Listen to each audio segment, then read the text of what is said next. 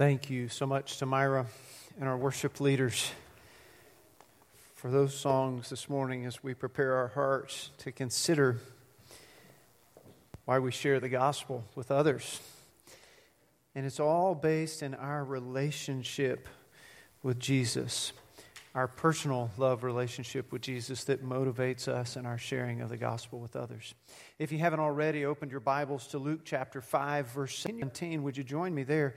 Luke chapter 5, verse 17 will be our key text today as we continue our sermon series, Others. We've talked about others being why we pray, others being why we serve, others next week why we give, but this week, others why we share the gospel. Others. But what we found out when we talked about others as being why we pray is that our personal prayer life, in order to be effective, begins with a personal experience with God that humbles us, causes us to repent from our sin and brokenness because we realize God's perfection and righteousness and our sinfulness. Even as we talked about serving last week, we were reminded that it is because of what God did for us that humbles us, that causes us to want to serve others. So when we think about others, it all starts with our personal relationship with Jesus and what He has done for us. Let me read a statement to you. Rejoicing in our personal relationship with God, we will share the good news of Jesus with others and serve them in His name. God's desire is that all people would come to a saving relationship with Him. That's gospel sharing, one of our values. Gospel sharing, that we know what God has done for us, and because of what He's done for us, we seek to share that with others.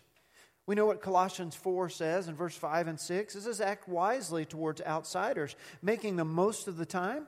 Let your speech always be gracious, seasoned with salt, so that you may be able to answer any person. 1 Peter 3:15 says, but in your hearts regard Christ Jesus as Lord, as holy, ready at any time to give a defense to anyone who asks you for the reason of the hope that is in you. We know that we should share the gospel, but we've got barriers, we've got drawbacks, we've got excuses, we've got fears, we've got our reasons. And I'm not going to preach a sermon today that tells you how to share the gospel. More so, what we're going to look at is the why of sharing the gospel. That others need Jesus, and because Jesus loved us and we have a relationship with Him, we desire to share that relationship with others. We're saved. We've been found. We've been forgiven, and we desire to share that with others. Our scripture memory verse for the month is 1 Thessalonians 3:12. And that reminds us of others. 1 Thessalonians 3:12. We'll put that on the screen, and you can read that with me. 1 Thessalonians 3:12.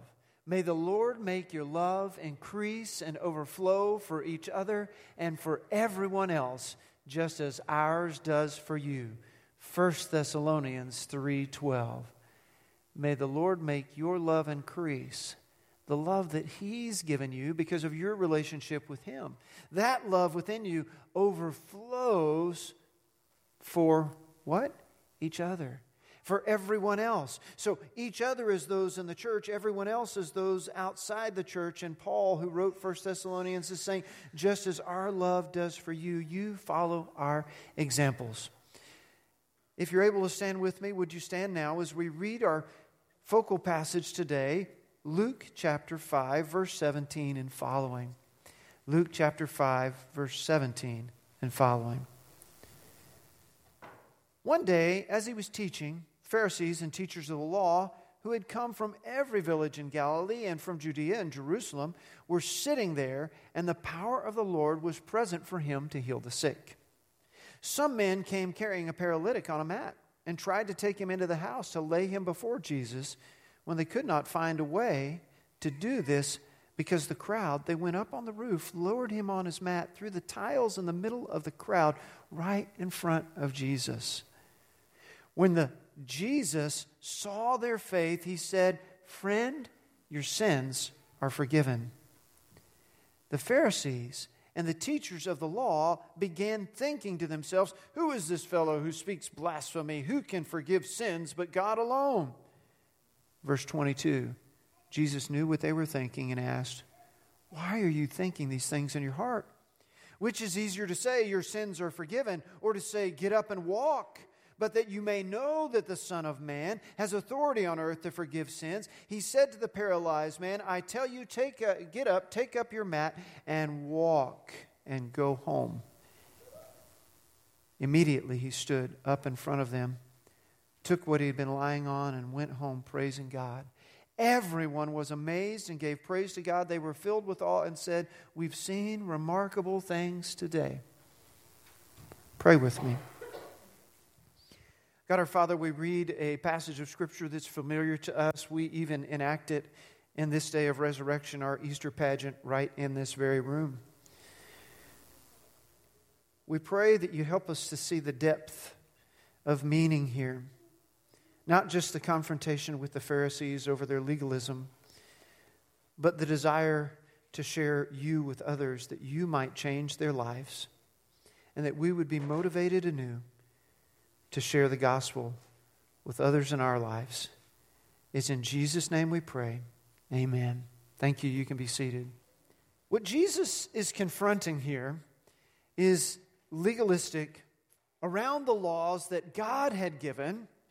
Pharisees, men, had built a hedge of protection around it. And they'd added these legalisms. They'd created an externalized religion. And people put a good deal of effort into keeping up outside appearances.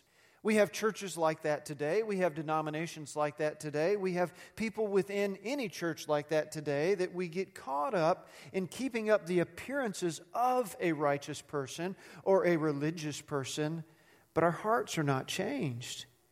We may not even necessarily love God.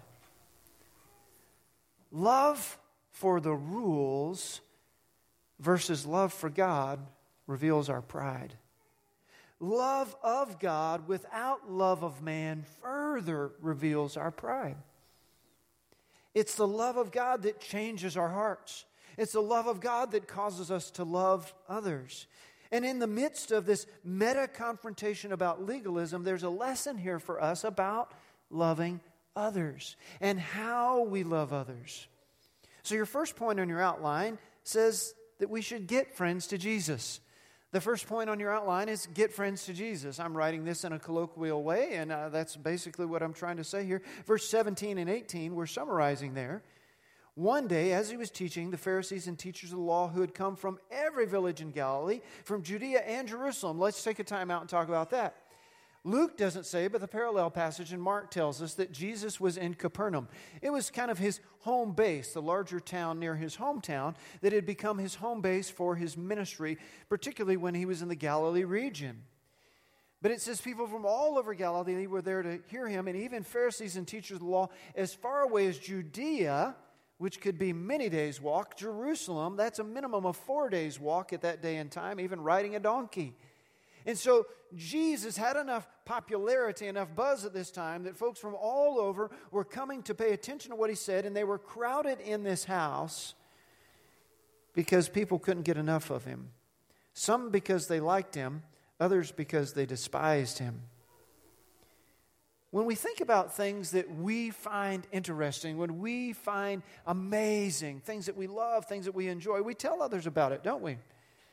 I mean, you don't have to ask me. I talked about ice cream a few weeks ago in my sermon, and I think a whole lot of you went and got ice cream. Good for you. Yeah. I mentioned Bluebell ice cream, and specifically, and some friends from our church who had gone down south brought me some Bluebell ice cream. Good for me. My family also got to enjoy some too. But things that we love are easy for us to talk about. According to research, if I'm not sharing the gospel with others, it's because I've lost my sense of awe and appreciation. I've lost, in a sense, part of my love for God that motivates me to share that with others. So the question we ask on this first point is, what does it look like to bring friends to Jesus? In our lives today, we aren't going to a crowded house and finding it so crowded that we have to carry our paralyzed friend up on a roof and break open the roof to drop him down through. We're not finding those kind of barriers, but we still have barriers, right? People are educated enough and have worldviews so contrary to the Christian worldview in this day and time. Those are huge barriers that we have to overcome. We might have to tear open the roof of their mind to get them to consider Christianity as reasonable, not just some myths and fables or things like that. Maybe their culture, maybe their religion. Because it may be that in our world today that even though America used to be mostly a Christian nation, we have immigrants from all over the world and people following all different religions, and we've got to confront those lovingly and kindly and share the gospel with them. So we have barriers as well, but we've got to bring our friends to Jesus. Just like these 4 men brought their friend to Jesus in order to be healed, we need to bring our friends to Jesus in order to be saved and ultimately healed from everything that may be troubling them in their life. Evangelism is about who you are in Christ in relationship with others, that they might have a personal relationship with Jesus as well. Do you hear that? That's a bit of an attempt at a definition there. Evangelism is about who you are in Christ in relationship with others, that they might be in relationship with Him as well. So we're going to bring others to Jesus. The second point on your outline today is don't give up. Don't give up. Because the first time you talk to somebody about Jesus, they're probably going to go, oh, that's nice. How about them Huskers? I mean, they're going to change the subject or, unless there's something about the way you present Christ to them or something going on in their life or they're just a curious type or maybe God's already prepared their heart for you to share the gospel with them. They may not have questions. They may not want to go down that line of conversation with you, but don't give up. Verse 19 here says what happened. When they could not find a way into the house because of the crowd, they went up on the roof and lowered him on a mat through the tiles in the middle of the crowd. Now, there's some debate as whether they're actually ceiling tiles in a Palestinian roof in that day and time. Probably not. But Luke, writing for his mainly Greek audience, uses a roof style that they know of tiles. It was probably just kind of like what we would call an adobe roof, sticks going across or poles going across with mud and thatch on top. And the way these houses would be built was that they would have a flat roof and an outside staircase to get to that flat roof. So in the heat of the day, you could be on the roof under some sort of shade or something like that if you needed to, or you'd sleep there at night. And you might even keep your animals inside your house at night. Different situation than we're used to.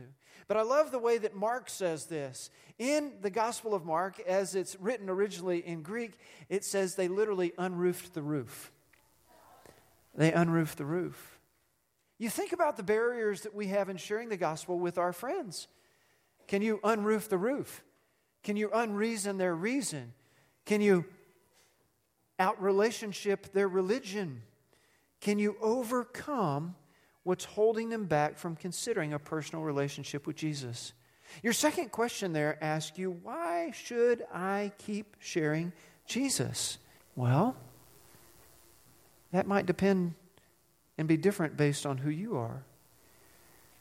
Because I love God, because I love my friend or family member, that I live as Jesus, I love because of Jesus, I speak the gospel because of Jesus, and I'm in relationship with others because they're part of my family, because they work with me, because they're neighbors, because we have a common interest and share a friendship. And God's put me in those relationships in order that I might be a missionary for Him and a witness for Him and share the gospel for Him.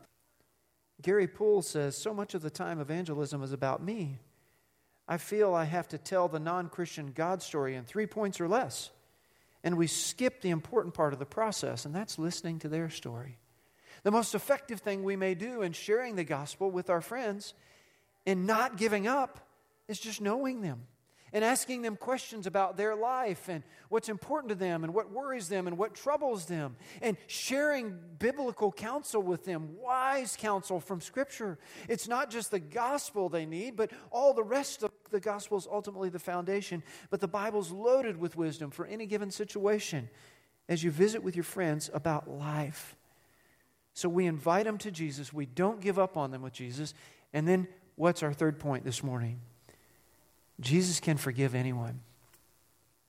No matter who they are, no matter what they've done, no matter where they've been, no matter what's been done to them, Jesus can forgive anyone.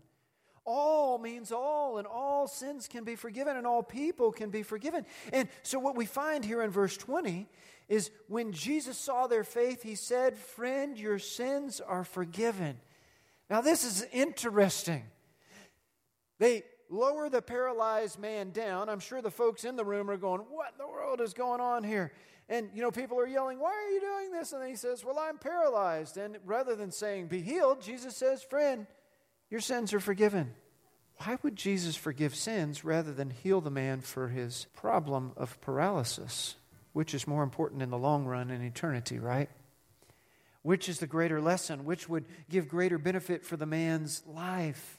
And Jesus' authority ultimately is spiritual.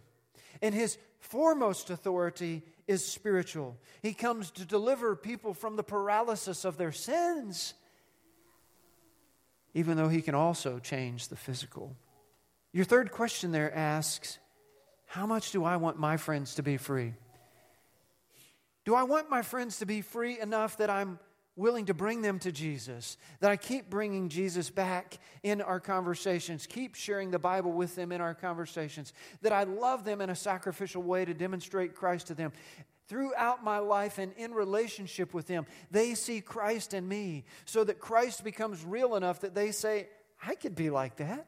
I could believe like my friend." And you know what? My friend has a different handle on life, a different understanding on life, a different focus in life, and I believe it comes from Jesus. Matter of fact, they told me so.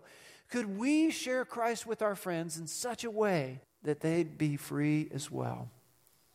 Are we willing to keep on going, to be persistent, kindly persistent, genuinely persistent, gentle in our means and methods to share the gospel with others? We invite people to Jesus. We don't stop in sharing the gospel with them in whatever way is appropriate, not too pushy, doesn't turn them off, not beating them over the head with a Bible.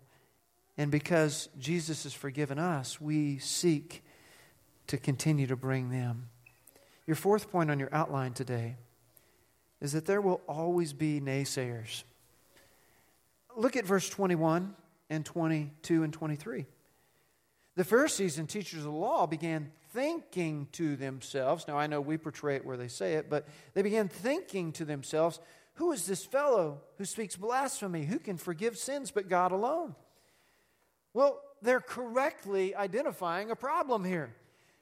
According to Judaism, as contained in the Old Testament of the Bible that we carry, no one but God alone can forgive sins. And so they say, "Who is this fellow?" And that question, "Who is this fellow?" is the key to this entire passage, because we, as the readers now, they, as those experiencing it then, were trying to understand who is Jesus and what's going on here, that He would teach with such authority that people from days walks around would come. And so in His authority, He says this. Go on in verse 22. Jesus knew what they were thinking, and He asked, "Why are you thinking these things in your heart? Which is easier to say, 'Your sins are forgiven,' or to say, 'Get up and walk'?" Jesus knew their questions, and He answered their question with a question. He was trying to get them to think about their motivation, which leads us to our fourth question. Our fourth question today is, how should I respond to haters? Now, that's a colloquial term, right? Haters gonna hate. You all know some negative people that no matter what you do, it just seems like they can't be happy for you, they can't be happy for anybody. Or they're going to hate on something or hate on somebody. And that's basically what's going on here. Jesus was so contrary to the religious understanding that the Pharisees and teachers of the law had built up around Judaism that He was freaking them out. He was opposition. He was enemy. In their righteousness, they were going to put Jesus down because He was wicked. They didn't understand Him or see Him as the Messiah. Even today, when you share the gospel with folks, some are just going to outright reject you. Some are even going to hate you. Some are going to say all manner of unkind things about you. But you keep on lovingly, kindly. 2 Corinthians 5:14 and 15 says, "For the love of Christ controls us. Having concluded this, that one died for all, therefore all died, and he died for all, so that they who live might no longer live for themselves, but for him who died and rose again on their behalf." Paul says there that because Jesus died for us, we want to share him with others. And even if others are unkind to us, even if others reject us, even if others don't understand us, we keep sharing the gospel with others because Jesus died for us. And that's how we should respond to haters, with love, with kindness, with continuing to share the gospel message. We keep trying to get them to Jesus. He'll forgive them, even though they're haters. More so, there's a fifth point here. Not only will he forgive sins, but in the forgiving of sins, and if someone would give their life to Christ and trust him to be their personal Savior and Lord, he can make miracles happen. No, I'm not saying in this passage of Scripture that the man who was formerly paralytic and is now about to be healed got saved. It doesn't say that in this passage of Scripture. It demonstrates that he had faith because he believed in Jesus, but it doesn't say that he got saved. Presumptively, we would assume Jesus says you're forgiven and Jesus heals you. You would have faith in him that becomes saving faith. But the Scripture doesn't say that, so I can't say that. But what I can say is they brought him to Jesus. Jesus made a change in his life. Jesus made a witness for everyone there. And then Jesus makes miracles happen. Look at verse 24. "But that you may know the Son of Man has authority on earth to forgive sins, he said to the paralyzed man, I tell you, take up your mat and go home. Immediately stood up in front of them, took what he had been lying on and went home, praising God." Well, you would too. If you had something that nothing could heal and nothing could change. And in an instant, it did. And it was one person who said it to do it. You'd probably praise their name too. You'd use those feet that you couldn't use before. You'd use those legs that didn't work just moments before. You'd use that voice to explain. And you'd tell everybody, yes, it's me. I'm the guy that used to lay begging because I was paralyzed and couldn't work. But Jesus healed me. Praise God for what Jesus did. By the way, he also said, my sins are forgiven. Isn't that amazing? By the way, he's in that house right over there. You ought to go visit with him. Listen to him yourself. He'll change your life just like he changed mine. Verse 26, everyone was amazed and gave praise to God. They were filled with awe and said, we've seen remarkable things today. Things beyond our understanding, things beyond our expectations. When somebody gets saved and the Holy Spirit enters their life, a whole new realm of possibility opens before them. Because before they just had their self-will and their determination and maybe accountability or structure from the outside from other people to say, hey, don't do this, do that, to keep them going the right way. But now they have the Holy Spirit within them. And as they grow in Christ and Christ becomes more real to them, their life ought to change. Their life can change. And how they relate to others and how they live life and the choices they make will change. It can be a miracle after miracle after miracle in their life. The final question on your outline asks today, whose life would I love to see changed by Jesus? Who do you know whose life you'd love to see changed by Jesus? If you're not already, I would say pray for them. Pray for them daily. Pray for them hourly. Continue to share the gospel with them and seek that your life might be a witness of Jesus by your own brokenness, humility, and repentance of sin and your personal relationship with Jesus so that that would overflow from your life to others, that He might change them. A couple months ago in our multiplication pipeline, we watched an interview between two famous pastors. They're famous because they're men of God and they teach the Word in an amazing way, and they've written convicting books as well, Francis Chan and David Platt. And they were talking about their own personal fear of sharing the gospel with others. They're like, we're pastors that write books. We pastor large churches. We go speak at conferences, yet when you sit me on an airplane beside somebody who I don't know, and I know I need to talk to them about eternity because I may never sit by this person or meet them again. And, I get worried too. What are they going to think of me? And I have all these fears.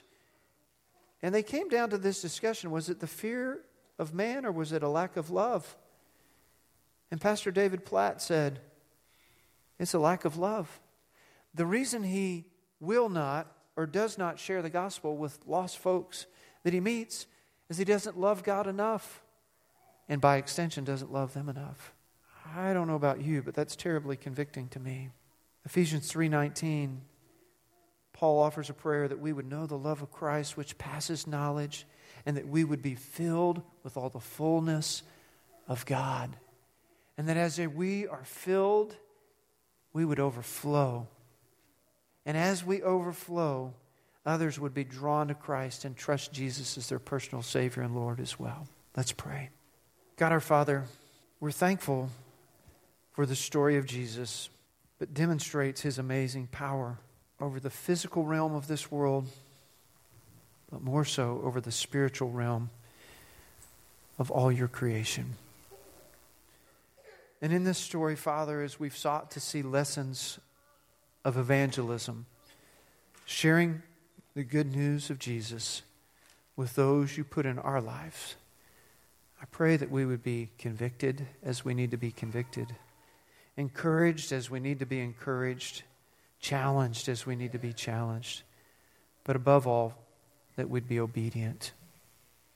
That we would grow in our love for you, God, in order that it overflows to love for others, and they would come to faith in Jesus Christ as well.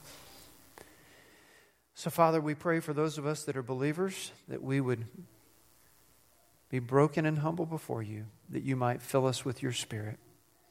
And we pray for those who are not yet believers in Jesus, that they might trust Him as their personal Savior and Lord today. We pray all these things in Jesus' name. Amen.